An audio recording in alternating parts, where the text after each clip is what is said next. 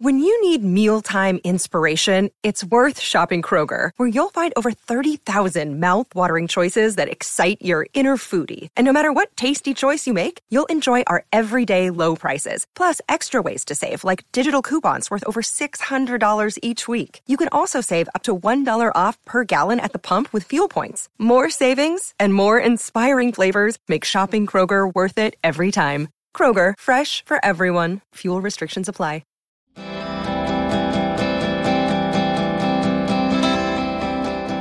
Welcome to After the Deluge. I'm Justin Cox. This episode is about 5 specific non-album songs that Bright Eyes released on EPs and splits before the record lifted.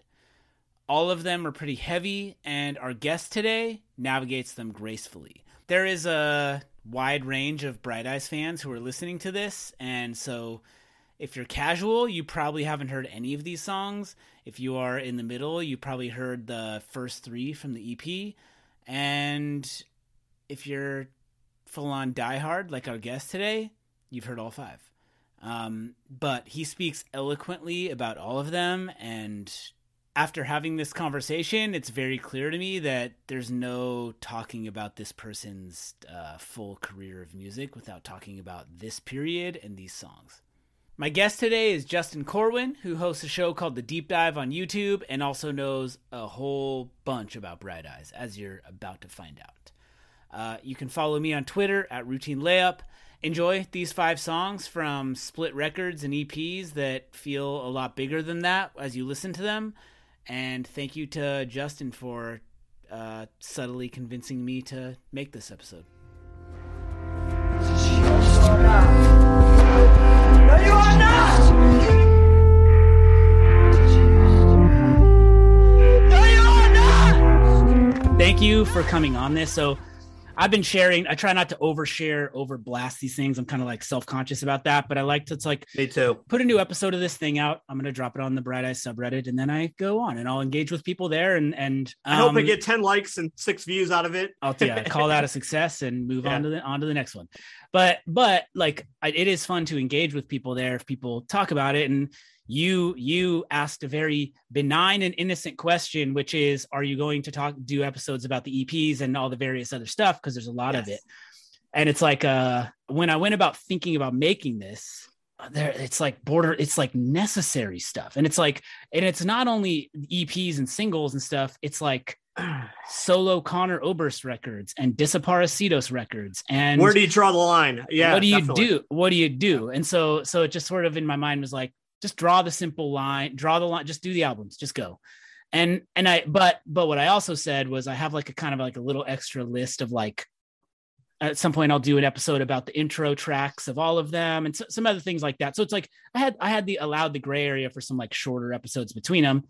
And as I went about talking to you on there, it's like, this is like my own inner monologue. Like you can't just ignore these, you know, especially these particular ones, because this is so in tune to Conor's journey with mental health and the audience's connection with that. That's why I push so hard. If it was the later EPs, I might have not said anything, but I appreciate you. I mean, you didn't even pitch it as like let me come talk about this. It just was It just was like, please, well, you talk about it, please. Well, shit, we should probably talk about this. And one thing I love, like I do communications for like a marine science organization, and I'm not a scientist. And there was a period where I tried to like pretend to be as scientifically smart as scientists in the rooms I was in. And it was miserable. And then I liberated myself from like, wait, those people don't know how to talk about the work they're doing. I'll be the person who helps them talk about it. And then I don't need to pretend this. And so I don't know, which leads me into like that point you're making. This is there's the mental health period at this like really young age. And then tell me a little bit about, you talked about like, this was part of the culture of what Saddle Creek Records and those bands were doing. It's kind of an interesting period, because what you're going to see, you know, we have 5 songs we picked.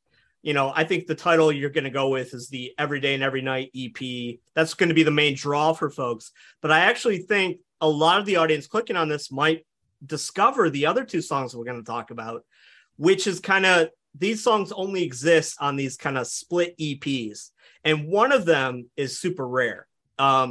The Joy of Forgetting, Joy of Acceptance, that only came out on the In Sound Tour series, which is like, it came out on Saddle Creek, but they had a parent label. The parent label paid for these 1,000 copies only. 500 went to the band, 500 went on their website, and that's how they treated all of these.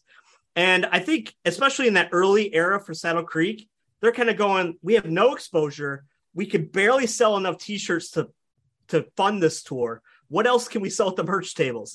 Well, I got these 4 songs. Well, let's put these 4 songs on a label. Hey, we don't have any money to put out another EP. All right, well, In Sound Tour is going to pay for it. Right. And then they attach it to other bands in Saddle Creek, which is kind of that whole thing of, we're not just Bright Eyes. We're not just Cursive. Right. We're not just the mainstay. We are Saddle Creek.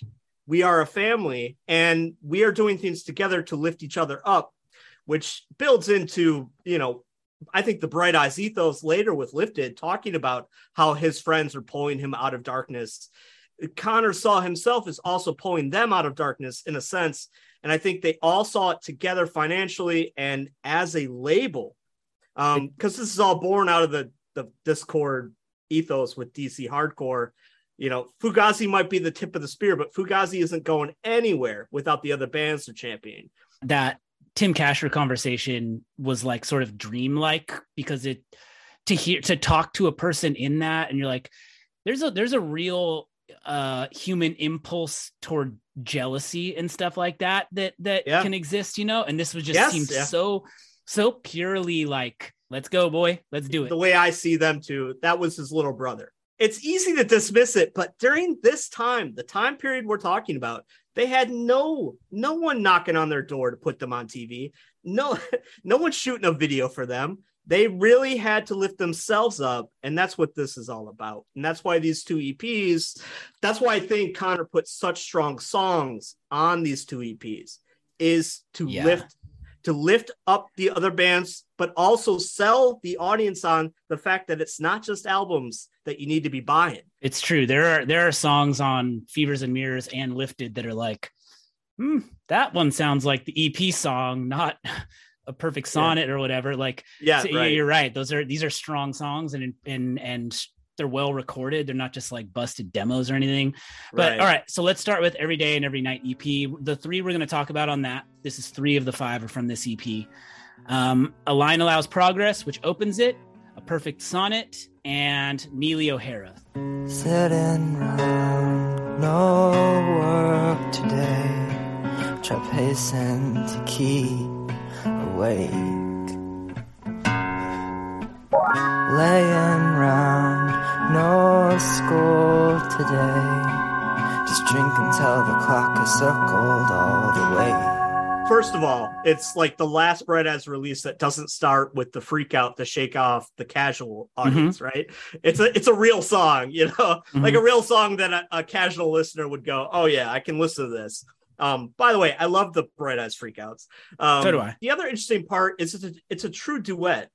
A lot of times Bright Eyes has guest singers come on, but in this case, he's trading off verses with another singer. It's Joe Knapp, who is the lead singer of Sun Ambulance. Yep. That's the band that's on the EPs that we're talking about that split it. But he was also the drummer on this EP. I love that Connor brought him in because it's such a personal song. Late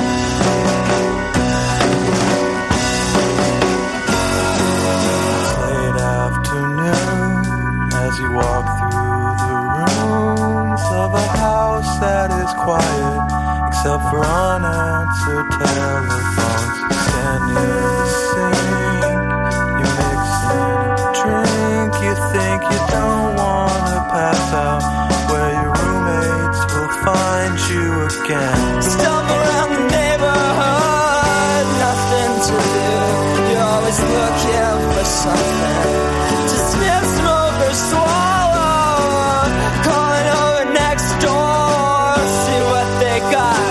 Yeah, you settle for anything that'll make your brain slow down or stop this circle of thoughts you chase before they catch back up with you. There's something really affecting when you're hearing something sort of personal and confessional, but two people trading, it's like, ooh, you like let someone else in the room. If I had a complaint about this, the series we're about to do, these 5 songs, it's very one note.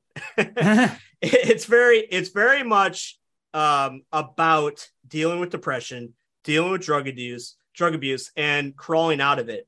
And the whole EP kind of stays in that spot. The only glimmer outside of it is A Perfect Sonnet, which kind of gives a, not excuse, but a reason for the depression, which is where he talks about his heartbreak and how he's dealing with that.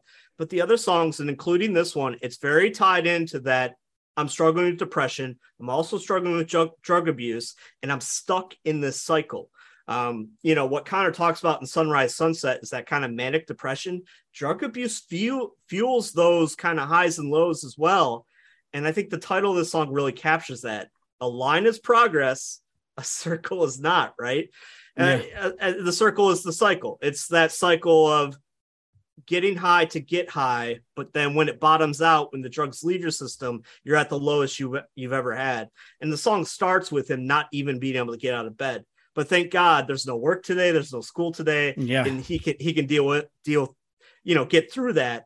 But I like that ethos of like, yeah, it's really personal to that moment, but he's got a friend here to sing about it with him. I love that. And as you talk, like we talk about, like there is this like sort of more jubilant feeling on Lifted and all these people together, but you get that final like personal verse on Let's Not Shit Ourselves that you kind of in the moment you're like, this guy's young as hell. What's he talking about?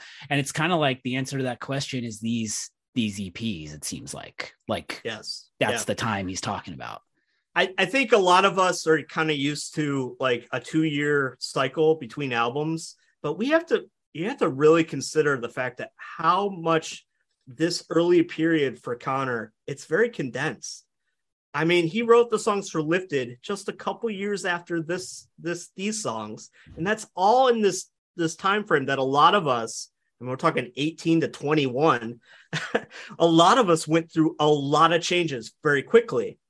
And he was able to, because he already grew as a songwriter to like an A-list songwriter so young, he was able to capture that churn, young churn at such a high level that it resonates even with me now that I'm older, because I'm just so blown away that he was able to capture that and articulate it so well. It's amazing. That's true. We're all feeling extra at that time. And I think your sister, let's transition to Perfect Sonnet seamlessly the way they kind of do on that EP.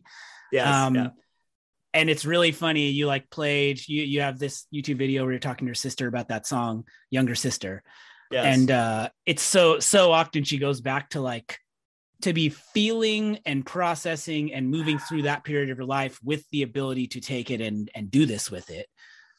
It's just, it's impressive and amazing. And actually, like the first season of this podcast was about Jackson Browne. And the night that the night that I decided to make that podcast was me on his Wikipedia page, as one does, like after some drinks, and like realizing like, oh, his first 5 albums are not scattered through the 70s. It's 72, 73, 74. These are 3 of the best albums I've ever heard in my life. Yeah. There's 28, 30 songs on this. How do you do that? How do you do it? And it's a similar young person just able to get that down in a way that's confessional and creative and not corny. And I don't know. Lately I've been wishing I had one desire, something that would make me never want another, something that would make it so that nothing mattered, all would be clear then. But I guess I'll have to settle for a few brief moments and watch it all dissolve into a single second, and try to write it down into a perfect sonnet, or one foolish line. I think with the young mindset, there's a little bit of lack of self-awareness, self-editing, which I think you've commented on previous episodes. I think that fuels it too. That's what helps make some artists more distinct. Yeah, I like what you said about on my channel. We did a tribute to A Perfect Sonnet. I introduced my sister, who's 12 years younger than me, introduced her to Bright Eyes when she was in 5th grade. and she loved it. I mean, it was one of the first bands she really grappled onto, and it's become her favorite band. And it makes me so damn happy.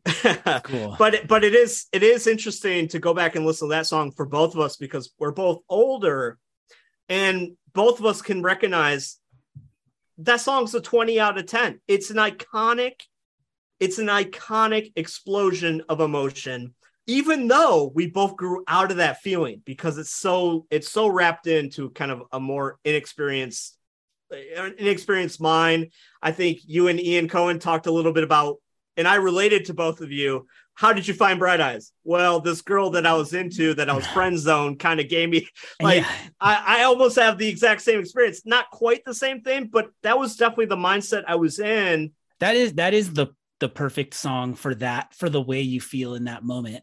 Because like I was at the same time, like Ian and I talked about Dashboard Confessional, and we talked about like there was this band Something Corporate that had this like 9-minute piano song called Constantine. Yeah, I know that song. Yeah, I listened to it. I liked it. I felt it. If I listen to that, it is absolutely embarrassing to me now, really cringy. Absolutely. And I felt that way about that. I mean, I don't want to unnecessarily burn some random Drive-Thru Records band on this. There's no need to do that. But like, what was cool about this is like, okay, I don't feel the way I feel about A Perfect Sonnet necessarily in that moment, but that never aged away in that way. Like the song never receded away. And I think that partly is because like, that's partly because of what Fevers and Mirrors is, and partly of what Lifted would be, and then what would happen. It didn't just sit and circle around in that little spot. It went so many different places from there, and I think that plays a role. That period of Saddle Creek is so undocumented. So I took the crappiest footage of young Connor, because that's, to me, that's young Connor. You have to see it in that context. You know, I talked to like some older friends who come into Bright Eyes with I'm Wide Awake, It's Morning. They don't get Perfect Sonnet. They just don't get it. But I'm like, you have to see it in the context. It's a young kid. Singing, I believe that love and should be chained together. Turn into a fire with the salt and letter. Left there to burn in their arrogance.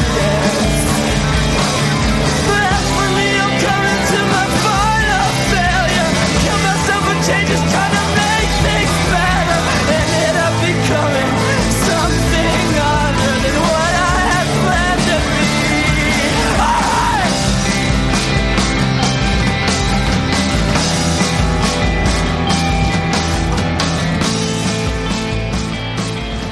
So many of these other songs we're going to talk about today, they're tied to drug abuse, depression. These are things that people struggle with in their whole life. A Perfect Sonnet is kind of something a lot of people, get past.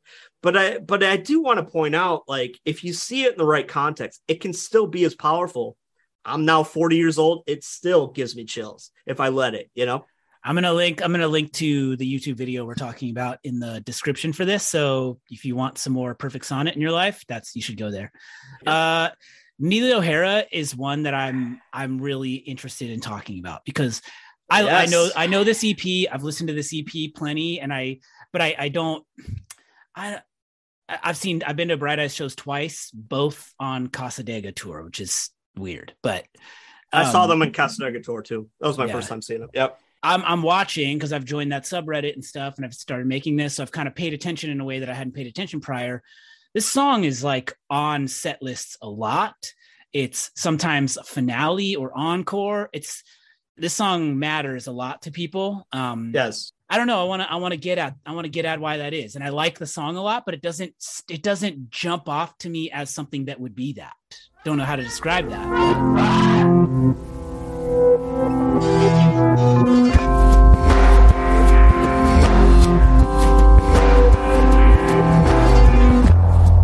In the morning when you throw up water,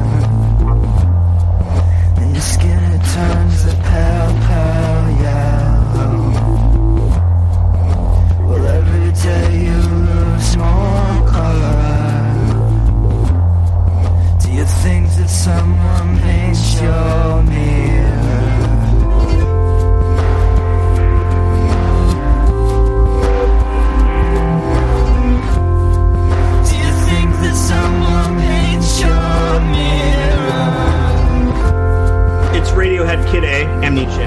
For us Bright Eyes fans that think Digital Ash is one of the best things that group has ever put out, this song's a big deal because you can't get the Digital Ash greatness that often in the Bright Eyes canon. And this is one of those early songs that captures the earlier angst in that mode. I mean, if you think about the musical backdrop of it, it sounds like Spinning Plates. Yeah. Spinning Plates from Radiohead. Years before Radiohead went down that journey and was rewarded so heavily, in the pitchfork circles as well. I think a lot of people struggling with those feelings, struggling with depression, struggling with drug abuse, they feel very isolated. And oftentimes they reach out to literary characters to connect with. Connor does that here. It's something that Tim Kasher does in his later Cursive records, bringing in a literary figure to kind of represent and connect to a wider audience, and it's something that everyone kind of connects to. I think there's a huge audience out there that loves Valley of the Dolls, loves that character, and Connor connecting that character's journey or descent, I should say, and kind of spelling out this is what's going to happen to him. Like Neely O'Hara, you swallow your sleep, and you wake up in the morning to find out you are not who you used to be.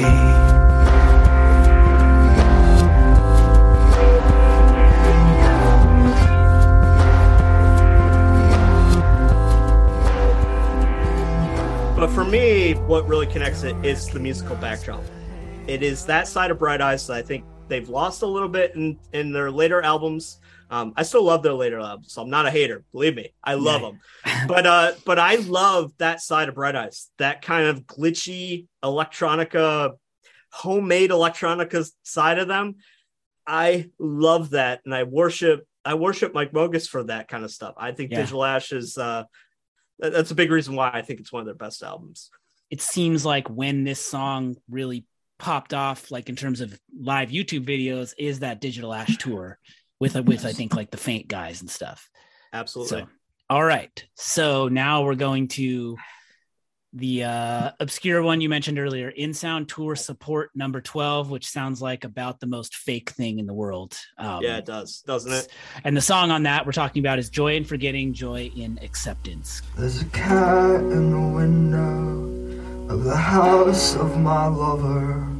Well, she sleeps there alone now, or perhaps with another. Oh, I try not to think about that. I try not to think at all. I get cocaine from my girl I met, and my brother buys me alcohol, and I stay up all night walking through these houses I have grown to hate. And my parents ask if I'm alright. I say I've just been staying up too late. I need to sleep. He really was at that point where he was going to end himself. And I know that he talks about that a lot with other songs, but I think here he sonically grasps that despair, the ugliness of it. And then when it drifts into the prettier side, the piano ballad, and him telling his mother how he feels and how he wants to end himself. And I know a lot of people like accuse Connor of like putting it on with the emotional singing. I would dare anyone to tell me that he doesn't sound authentic on that song. His voice is quavering to the point of it sounds like he really is crying. To me, I listen to a lot of bands that write a lot to speak to this thing. Going from rock bottom, trying to find some light and growing out of it. And I love those bands for it. The Pumpkins are one for me. But here, I don't know if I've ever heard a song that perfectly captures that rock bottom. And the fact that someone who has lived on wrote that song and put it out there makes it even that more powerful, because he's showing folks that you can get past it. So like, I'm this, I don't know how deep you want me to get with like my personal side about this, but suicide is something that's haunted my family my whole life. I've had four suicides in my in my personal family. Going back to when I was 5 to, years apart, but about 4 years ago, I had the latest one. And so it's something that's always been there in my life. And any band that talks about that thing, I've always been drawn to. And I love that Connor, I don't know of any other song that captures what that could feel like in that final day better than this song. And the fact that Connor is still here today makes it that's so amazing. You can experience expression of that type of dire moment without the personal experience you have or the Elliott Smith of it all type. Exactly. Type thing, right? Or listening to Joy Division, the last song that Ian wrote. I mean, those are great, powerful songs, but it's not powerful in this way because you are connecting with them at that bottom level, but you are listening to an artist who got past it. So it becomes that much more powerful to me. Something you talk about the lines about his mom. There's a recurring thing, and everything from the way he writes about sadness and aspiring toward joy and disappointment and everything. And you hear about you hear mention of his family or this almost apologetic or references to his brothers and his mom and his dad that are kind of, really affecting, really feels authentically confessional. Like, I don't feel it's not good how I feel right now. And I'm sorry I'm feeling that way because of how that then makes you feel.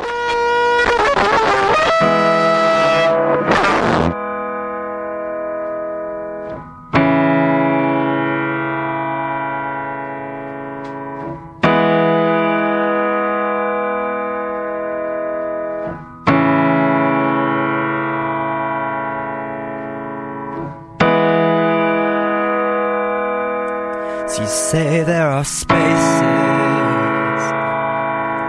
open and wide. Believe me, there's days longer than nights, and you will be happy the minute you try, but you don't try. No, you don't try. And you speak of a fever that burns you inside, as you explain to your mother how you wanted to die. So she kisses your fingers, says, my darling, but why? When there's so much more, there's so much more. Do you know there are spaces open and wide? Oh, believe me, there's days longer than nights, and you will be happy if only you try. Oh, won't you try? Oh, won't you try?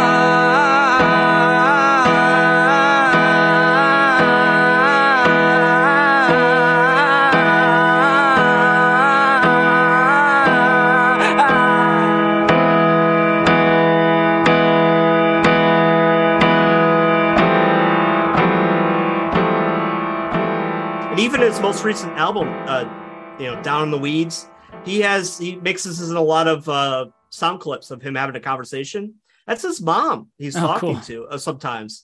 They're on mushrooms, according to Connor, having a weird conversation. But it's clear that they're a big part of his life. And I connect with that because despite all the darkness in my life and all of the hard times I expressed, my mom provided such a light of hope in my life. And it was a spark that allowed me to lift other friends who were dealing with darker problems out of darkness.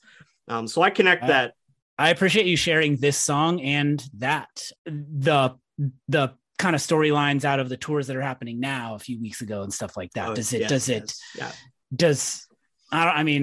want to like I said, I don't want to like interpret or assume anything because it's like immediately these shows are going great again. But I know that as a person making this podcast, I had my brief moment of like, is this feels like a thing I want to be sensitive to, you know? I think it's fair to say this. I mean, look at the album. Forget about the tour for a second. Just look at the album that Brett has just put out.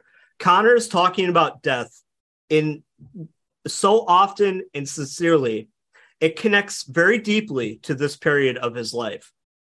Half of the songs on Down the Weeds, he's talking about his own death. Things got really bad for him in the last couple of years. And I know you want to be sensitive to it because it's happening currently. Yeah. But you have, when you get to that album, I hope you do point that out just a little bit. Oh, yeah, yeah. So much of this is dealing with mortality, and he hasn't gotten that space for many years, and it connects to this era. The songs and the music and everything like that, I intend to go all the way on that. Just in I don't want to like interpret news stories and stuff like that. That's all I hear. I hear you. All right, let's bounce to what we got next, which is Oh Holy Fools, Sun Ambulance, Split EP, and the song here is No Lies, Just Love. And I think this isn't my commentary. I think you said it, but this really, like, you watch this thing bend right out of this rough period. Rough is like, he's trivializing the word actually, but like into something more either happy or aspirationally happy, you know, and celebratory and everything. And it was kind of this is a very, very, very confessional song, you know. This is this is a diary entry, you know. Absolutely. It so directly feels like someone's line by line diary. It reminded me of this conversation I had with the writer Stephen Hayden, was talking about like differentiating Jackson Browne from like the Bob Dylans and the Neil Youngs, who are these kind of like tap a moment abstractly and create a feeling. And it's yes. Yeah. And he was saying like, I don't see Jackson Browne as that way. I see him as like a diarist. And I was like, I do see him as he is a diarist. Yeah. This is like, these are stories of him, you know, and it is that. And I think that's true of Conor Oberst. It's probably something that attracts me to both of them. It was in the March of the winter, I turned 17, that I bought those pills I thought I would need. And I wrote a letter to my family, said it's not your fault.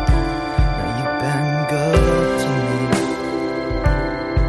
It's just lately I've been feeling like I don't belong, like the ground's not mine to walk upon.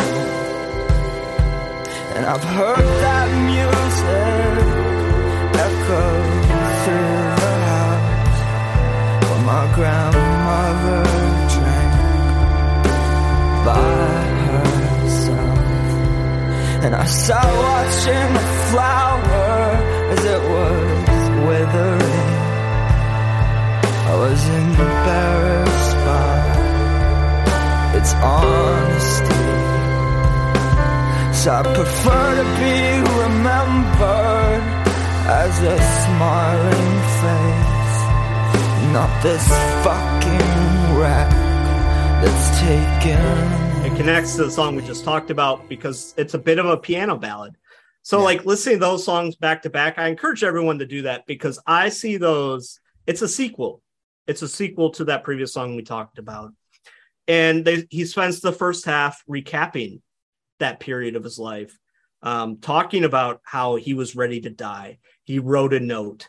He didn't want to wither away and be seen as the fucking wreck, quote, fucking wreck that he is. He wants to be remembered for the smiling face that he was when he was younger.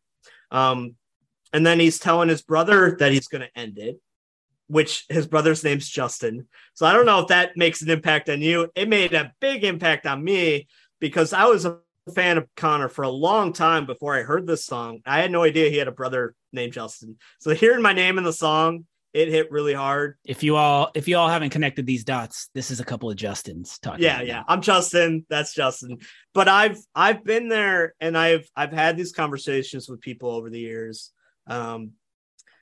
trying to get them to not end themselves. I've been in that spot. And I have never said this to them, but I will say this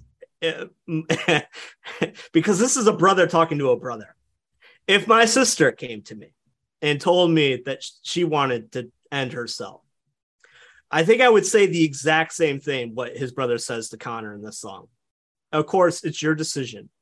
But just so you know, if you were to do that, I will quickly follow. But spring can burn sunlight, those persuasive rays.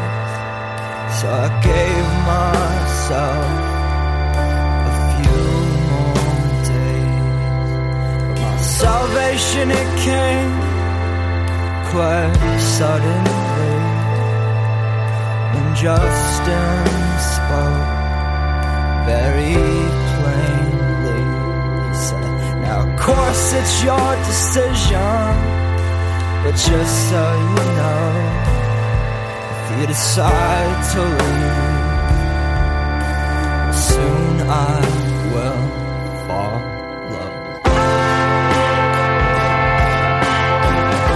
And man, that's heavy stuff because That's really heavy. Yeah, it's really heavy. It's like for me, I've always been the strength, right? I've never had suicidal thoughts, but like I couldn't imagine if my sister did that. That might be a whole different ballgame for me. So it's super heavy, right? But then he switches from that super heavy, depressing thing, and he does it for a child who's not even born yet. And I love this side of Connor too. I mean, he talks about it at the last song on Fever and Mirrors. What's that song called? A Song to Pass the Time. A Song to Pass the Time. And he sings about kids who speak Spanish. And I love them. Why do I love them? This whole thing of just Connor just loving little kids, it kind of runs through, and it builds up to, True Blue, which I mentioned is the sequel to this song, the trilogy of this song. And I'll tell you why in a second. He decides to live, not for his own kids, because he's still not convinced yet that he'll have his own kids, but for the unborn child of his brother. Yet to be born, my brother's first child. I hope that womb's not too warm, 'cause it's cold out here, and it will be quite a shock to breathe this air, to discover loss.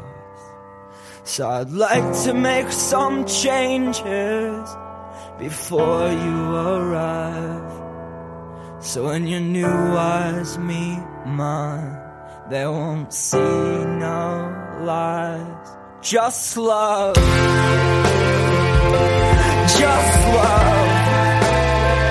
I will be pure. No, I know I will be pure, like snow.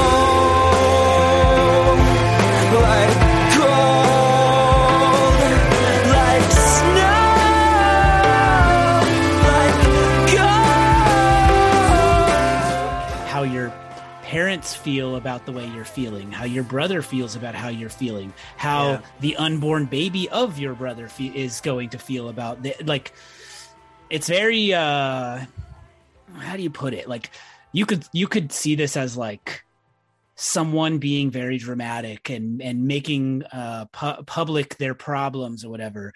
That perspective of like thinking about the people around you and the baby that's not born yet, that's a processing that is very selfless. That's very, for someone who's accused of being narcissistic, that is a very selfless message to put out there. And I love Mike Mogis put in a little bit of the electronica on the second half and how it kind of builds up. And I love that Connor's singing with such emotion, but it's not pain. It's a little pain, but it's kind of more triumphant when he's singing like snow, like gold. That's powerful. It's as powerful as any, like, especially Pumpkins Tonight. Believe in me as I believe in you. It's so epic and grand, and it brings the listener in a positive way.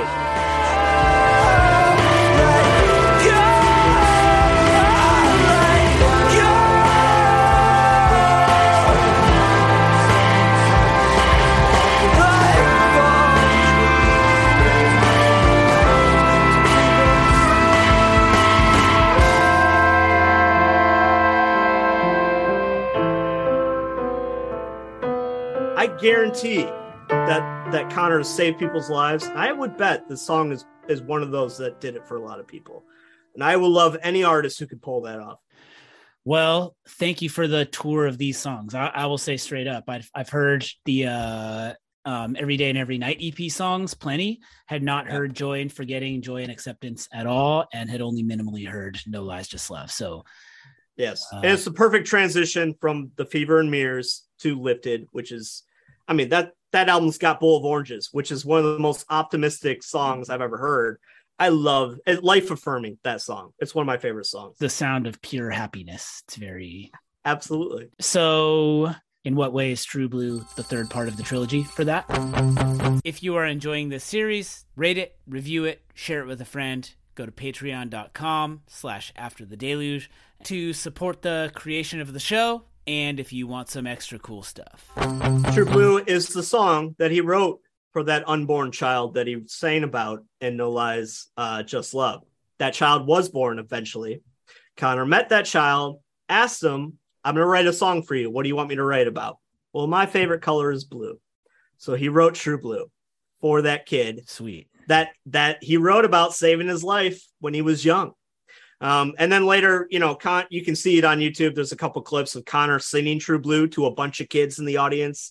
Amazing. Love that. Amazing. Well, thank you for bringing all of this to this show. It's a good addition. It's I feel I can, with a clear conscience, move on and go celebrate Lifted with the rest of Bright Eyes. Please do. It's my favorite record by them. I have a great time.